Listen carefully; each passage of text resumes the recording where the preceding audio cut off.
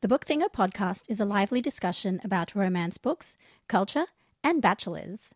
Dr. Jodie McAllister joins us for episode 51, recorded in Sydney. Book Thingo would like to acknowledge the traditional owners and custodians of the land on which this episode was recorded, the Gadigal people of the Eora Nation. We also acknowledge the contributions of Australia's Indigenous people to our shared literary heritage. Welcome to the Book Thingo podcast, talking about books we love, especially romance. Kill a fairy fast on the Book Thingo podcast. Welcome back to the Book Thingo podcast. I'm Kat Mayo from bookthingo.com.au, an Aussie blog for romance readers. Today's guest is Dr. Jodie McAllister, a romance academic, pop culture enthusiast, theatre aficionado, and author of young adult fiction. You might remember her from episodes 4 and 5, when she introduced us to the idea that love is a sexually transmitted disease. Today she's back to talk royalty and reality TV and give us an update on the world of romance academia. You can find information on the titles and authors we talk about in this episode by going to bookthingo.com.au/podcast and clicking on episode number 51. Jodie, thank you so much for coming on the show. Oh, my pleasure. We actually had you on the show a couple of years ago. Yeah. And the recording for that was even older than a couple of years ago. We did it at RWA in Fremantle in 2013. Yes, and at the time you were still just writing your PhD. Yeah, I was, about halfway through at that point. And now you are a PhD graduate. Yes, Yay. and as of February, I will be a full-time tenure-track lecturer at Deakin University. That's amazing. Which will be cool, teaching writing as well as literary studies. So you've also been involved in the Genre Worlds project, haven't you? Yes, very much. So maybe you can tell us a bit about where the academic study of romance is at the moment, because there's been a lot of work going on in the field. Absolutely. So I'll start by talking about the Genre Worlds project. I'm just finishing up as a research assistant to Dr. Lisa Fletcher. Someone else will take over for me when I leave for Deakin University. So Genre Worlds is a major Australian Research Council discovery grant across multiple universities. And the chief investigators are Dr. Beth Driscoll at the University of Melbourne, Dr. Kim Wilkins and Dr. David Carter at the University of Queensland, and Dr. Lisa Fletcher at the University of Tasmania, who I work for. And this is an investigation into Australian popular fiction in the 21st century and what it looks like and where it's going, where it's been, that kind of thing. And instead of taking individual texts and doing close reading like we might traditionally do in literary studies, this project is using a much broader, much more mixed methodology approach where the people involved are looking at the data, they're reading the texts, and they're talking to the people involved. So there are 3 different genres that this project covers. There's fantasy, crime, and romance, and I've been working with Lisa in the romance arm. So Lisa's identified 10 different authors for case studies and then different texts from each of those authors for case studies, and then investigating not just those texts but also the people around them. How did those texts get produced?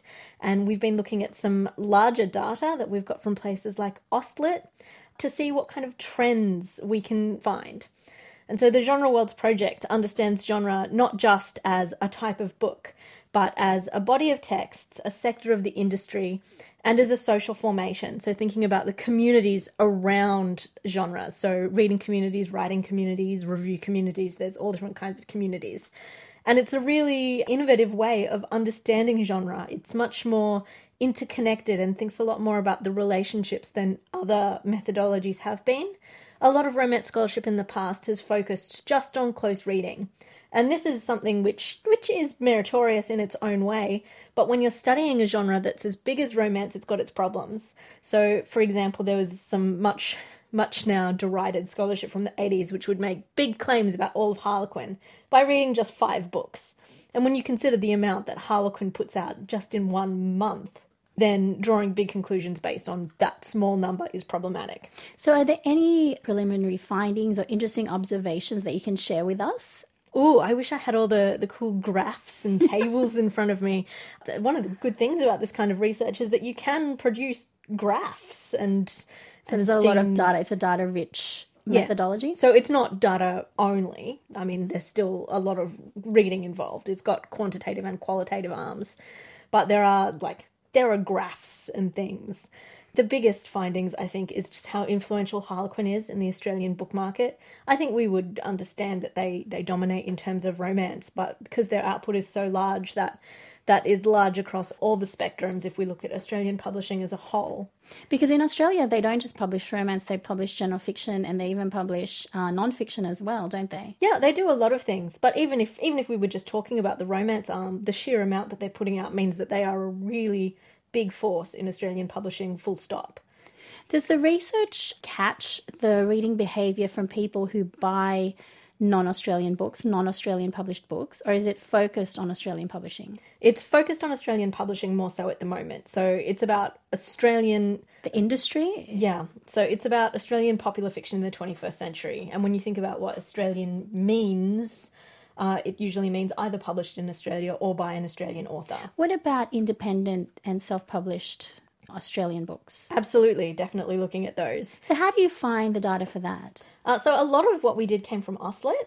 So I say we. I'm just a lowly research assistant. So you should listen to the previous podcast episode with Lisa Fletcher if you want to get the really authoritative version of this. I'm like the unauthorized biography. But when we were looking at the data from Auslit, who the Genre Awards project worked with to make sure we had really good data samples for a few little 2-year spans, so 2000, 2001, 2010, 2011, and 2015, 2016. We divided the kinds of publishers into the major publishers, so talking about the big six or the big five, depending on who's merged when. Yeah, who owns Harlequin at the present time, whether Penguin and Random are separate or together, you know. Then you've got established independents, so people like Allen and Unwin are counted in this, but also quite small boutique presses can be captured by this. So I think the metric we used, that to be an established independent press, you had to have, I can't remember if it was, it must have been 10 titles and at least 3 distinct authors. Don't quote me on that, but it was something like that. So there was some sort of parameters around defining it. Yeah. Yeah, I think that was it. We did this work about 9 months ago. So. Check the show notes, guys, if there's any corrections. But it means it could encompass quite large publishers like Allen and Unwin, but also really quite small boutique presses and a lot of digi-only presses. And what are the small boutique presses that service genre in Australia? Oof. Oh, well, there are quite a lot of them. A lot of them are overseas presses. They're not necessarily Australian presses. Okay. And then also the third kind of arm we looked at was self-publishing, and some authors will kind of incorporate as a company. So that's why we needed that distinction between an established independent and self-publishing, or a very, very, very like a micro press. And do you look at author and reader communities as well? Yeah. So we haven't, I personally haven't been involved in too much work on reader communities, but a big part of the Genre Worlds project is understanding the genre as a social formation. So thinking about writing communities, reading communities, all different kinds of communities. So when does this research get published? So the chief investigators are working on their book proposal right now, but there will also be publications in other places that will come out. And will there be papers presented at IASPA in Sydney in June? Absolutely. So the Genre Worlds team are the keynote at IASPA. So you will hear a whole lot from all the members of the team there, which will be excellent. Fantastic. So then moving on, you have also published a book since we last talked to you. I have, yes. And one due out in February. Yeah, so January 29 for, that's a February release. Technically January. Technically January. I always find that a bit weird that books come out at the end of the month, but officially they are listed as the month after. Yeah, it's one of those little things about publishing that I don't understand. Nor do I. And I just let people that do understand it tell me what to do. Okay, so tell us a little bit about what it's like to be on the other side of book production, as it were. Oh, it's a trip, honestly. It's really strange because in my academic career I met a lot of the people that I now work with, and my role has shifted. It's really strange trying to straddle that ground between academia and author, because when people do occupy that ground, normally they go the other way. They start as an author and they go, hey, I'm going to do a PhD. So it's and often a creative artifact PhD, whereas I have a fully exegetical PhD, and then I made the step into authorlandia. And how are you as enjoying well. that so far? Because I've seen that you've been attending conferences, and because your book is, so your first book is called Valentine, Yes. and it's paranormal young adult fiction. So you've also been going to sort of science fiction fantasy conventions as Yeah. well as young adult events, which in Australia, YA events are huge. Yeah, so I haven't done I've done a few YA events. So I'm going to do the Somerset Writers Festival, which is a big YA festival. But I did some good YA events in 2017, and doing the sci-fi fantasy ones was probably where I felt most out of my depth, because people would put me on panels about sci-fi and fantasy, and then I had to go and do all this research, so I sounded like I knew what I was talking about. You just have to segue to, and then when they kiss. Yeah, I'm like, just let me talk about the kissing bits. Like, I did a continuum in Melbourne in June, and they invited me to be on a panel about Jane Austen, and I was like, yes, great, I can talk about Jane Austen all day. And then they put me on another panel called Forgotten Mothers of Fantasy, and I was like, oh dear, oh no. So I had to go and read all this like old school sci-fi fantasy, which was really cool. Like I found some fascinating sort of proto-texts in even as early as the 16th century, which was great. I figured that could be my niche. I could go way far back, because no way. No one can contest your There's no way in the space of a few weeks I could come up to the required amount of literacy. It's like, I mean, if someone tried to do the same for romance, like if someone got stuck on a romance panel when they were coming from sci-fi and they tried to speak authoritatively about the modern romance genre, I mean, they would find it hard because it's huge. And, you know, genre readers are very passionate about their worlds and their communities. So Yeah. they can tell straight away if you're making it up. Yeah, well, I figured I'm a literary historian. I better lean into my academic background and just go way far back. One of your other pastimes, I guess, or areas of interest is reality TV. And you'll Yes. actually be doing recaps for the Book Thingo blog Yep. for The Bachelor and The Bachelorette Australia. Yes. So tell us in 2018 what you're looking forward to in reality TV. Because I know you have thoughts. Oh, I always have thoughts. I'm going to be really interested to see who they cast as The Bachelor, on account of pretty much every man on Sophie Monk's season of The Bachelorette in 2017 was trash. I know. How terrible was the casting for that season? I don't watch the show, but I read your recaps. And even I was just like, the quality has gone down. Sophie Monk deserved better. I mean, I just gave an academic paper about fan favourites in The Bachelor and The Bachelorette. And what was really interesting about Sophie Monk's season was that she was the fan favourite. And you don't normally get that. You don't have the Batchie be the fan favourite. They're just kind of there for everyone else to bounce off. They're like the common denominator. But no, the only acceptable happy ending would have been Sophie going, screw all you. I'm going you're on my own terrible." yacht. Yeah, exactly. Oh, I mean... So aren't they changing the format up a bit? They've got like Paradise Island or Yes, something. That's one of the things I'm very excited about, coming in February. Hopefully you'll let me write recaps Yes, of it. of course. Because it's the only way I could bear to know what's going on in the show. Is Bachelor in Paradise, which is... so they've done an American version of this before. I think the best description of it I've ever heard is Bachelor contestants do schoolies. I was thinking backpackers. And I mean, in America, some of them are expected to get engaged at the end. We don't have that same marital impulse in Australia. No, and you've written about that, thankfully. which is really interesting. Yeah, well, we've had one proposal on The Bachelor in Australia, and that was Blake Garvey proposing to Sam Frost, and then he dumped her, like, immediately. So there's... Rude. Yeah, well, there's just no appetite for that kind of maritalness in Australian Bachelor, but it's a major imperative in the US Bachelor. So, for example, in the last season of The Bachelorette in the States, when it came back down to the final two men, the Bachelorette Rachel ditched the guy that everyone kind of thought she was really in love with because he wouldn't propose. And so a lot of the narrative around it was that she picked a proposal over love. So it's like he was an Australian Batchy contestant in an American world, even though he was from, like, Wisconsin. So it's out or of something. context. But yeah, so I'll be really interested to see how Bachelor in Paradise in Australia goes. Hopefully it will be less gross than the US version. Like, the US version last year got shut down because of some Oh, really? very mysterious allegations. They Right. talked about them a lot and never really said what they were.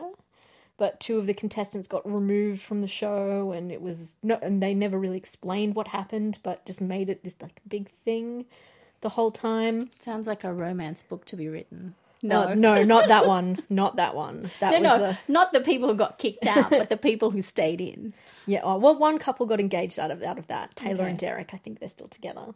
But there are rumors that some American contestants will be coming on the Australian version, To which mix things up. to mix things up. And also coming up out of the States is Bachelor Winter Games, which is a Winter Olympics themed. And you've written about sort of the Olympic themed Yeah. contest in The Bachelor as well. Yeah, which is a hot mess. But so in the Bachelor Winter Games, each territory, I guess, that has the Bachelor will send a contingent and they will somehow compete, but people are also expected to fall in love. It's very Amazing. unclear how this will Amazing. work. New Zealand apparently are sending their most trash bachelor, Jordan, who everybody Are we hated. sending a candidate? We are sending people, but they haven't announced who it is. It's like Eurovision, but American Bachelor. Well, they have to be single people, you know. If we wanted to send people that were actually going to be good at the sport, we would send someone like Sam Wood. But he is obviously married. Well, engaged to the winner, Snezana, of his season, and they have a baby. So probably Maybe not him. Australia's first batchy baby. Oh, that's so It's sweet. very sweet. They were a sweet couple. What about who was the golden boy of Sophie Monk's? Oh, Apollo. Yes. They could send Apollo, but he's going on Bachelor in Paradise, and I need him to fall in love with Tara. Although he is already in love with James from his season. Yeah, well, I ship them. I ship them very much. I mean, really, what I read about this many times in my recaps, but this obviously what needs to happen. Sophie and Tara, who is the fan favorite from Maddie J's season, are both from the Gold Coast. So is Apollo, who is a magician. Sophie and Tara need to team up and solve mysteries, and Apollo can help them in a Jonathan Creek style. You have a way. proposal for this series of books, don't you? We just Yeah. I think we just need to crowdfund it Yeah. and then get it done. There was also another kind of theory running through Sophie Monk's season that Apollo was a vampire. And I believe that was your theory. yeah. Well, It was a good theory. Sophie herself mentioned it, and I just kind of ran with it. Who am I to steal an idea from Sophie Monk?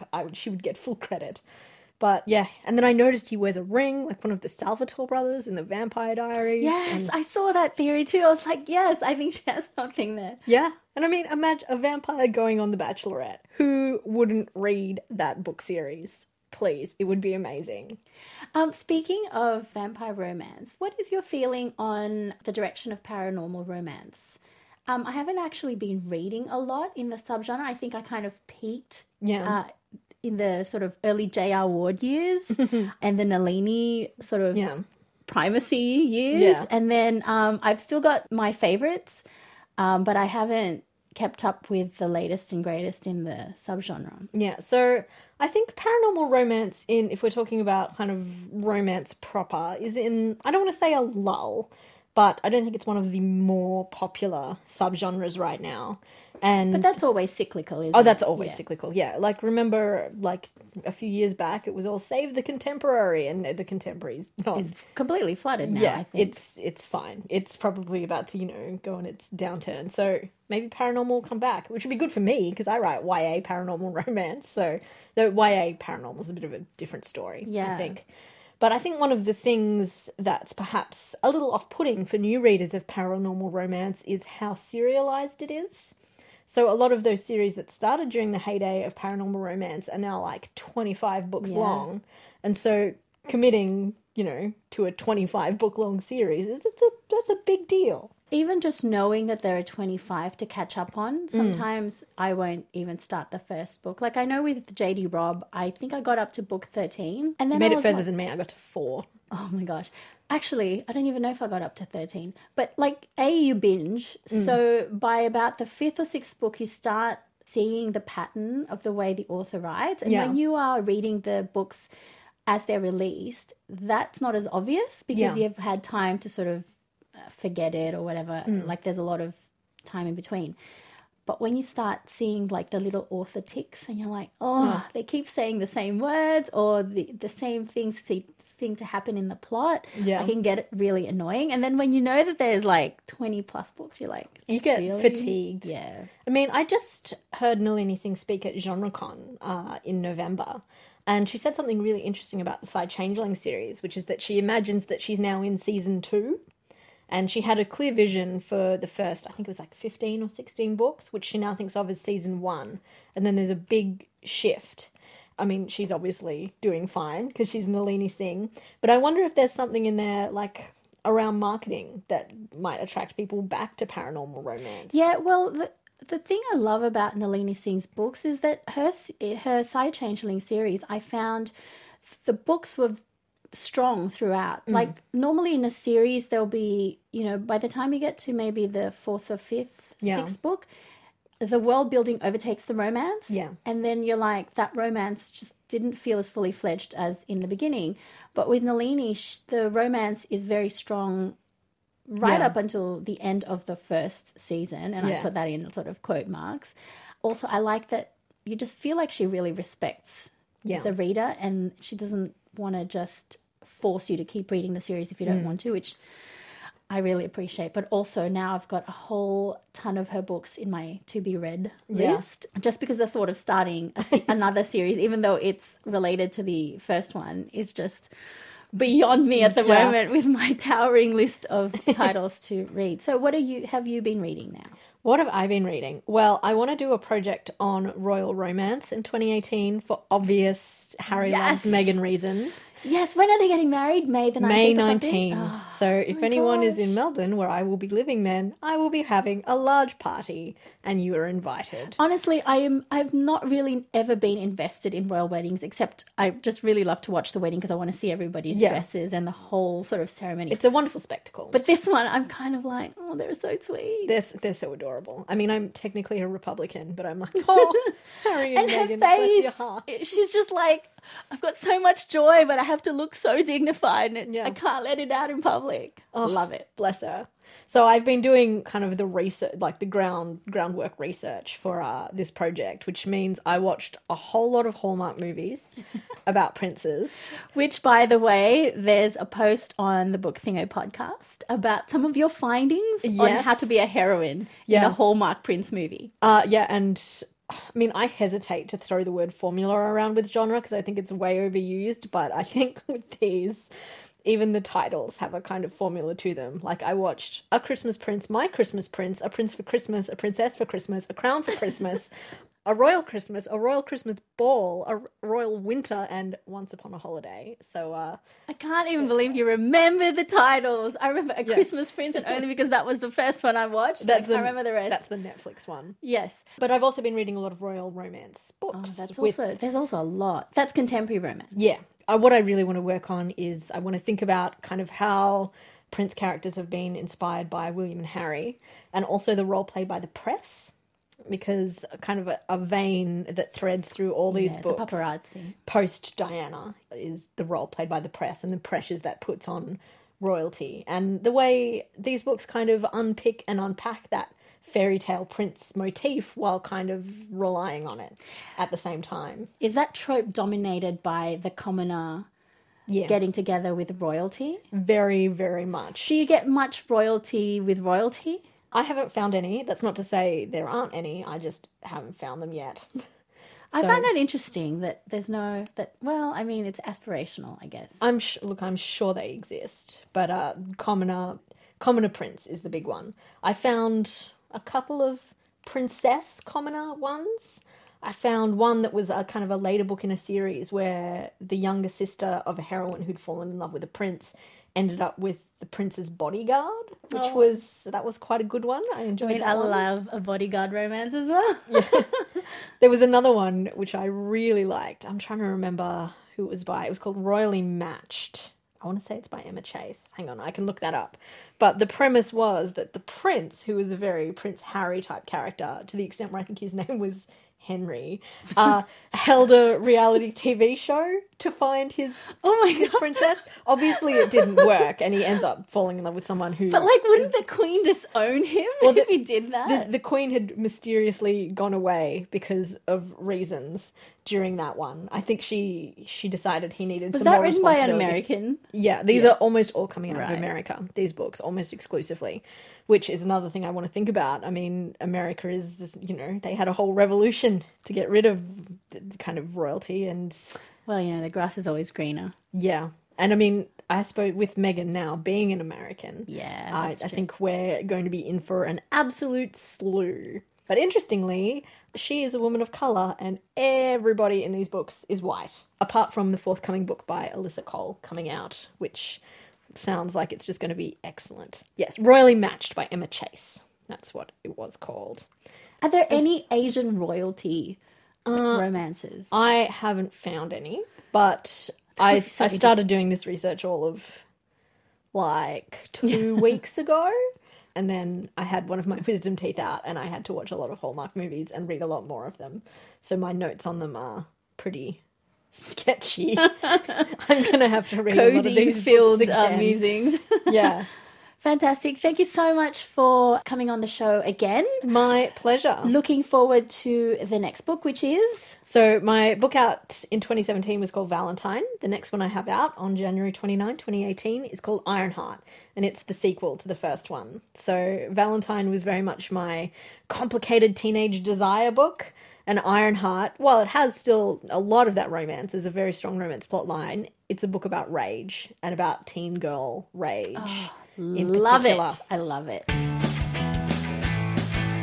Many, many thanks to our wonderful audio producer, Rudy Bremer. You can find the show notes for this episode, number 51, at bookthingo.com.au/podcast. If you enjoy the show, we'd love for you to leave us a review on iTunes. This helps other listeners like you find the show. We are still getting feedback on our live reading episodes from last year, especially episode 48. Stella Torres tweeted, "Dear Romance Class, I listened to Gio Gahol's reading of How to Tame Your Tikbalang on the Book Thingo podcast. I was even less prepared for that than I was on Teaser Thursday because this was me the whole time," followed by a whole bunch of surprised, shocked, blushing emojis. Thank you so much for your tweet, Stella.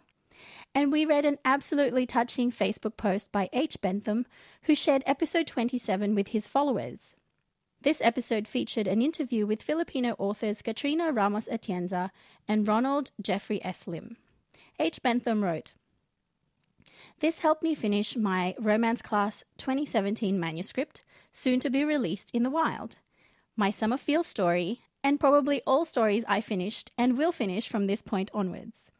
It helped to be explicitly told that stories don't have to have moral lessons and that people are waiting to read the kind of stories I'm telling. Thank you for this." It's amazing to hear your reactions to the show, and thank you so much for your support.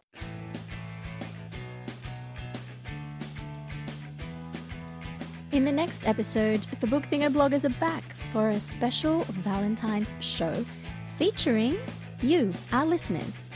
In the meantime, please visit us at bookthingo.com.au and have a fabulous fortnight of reading.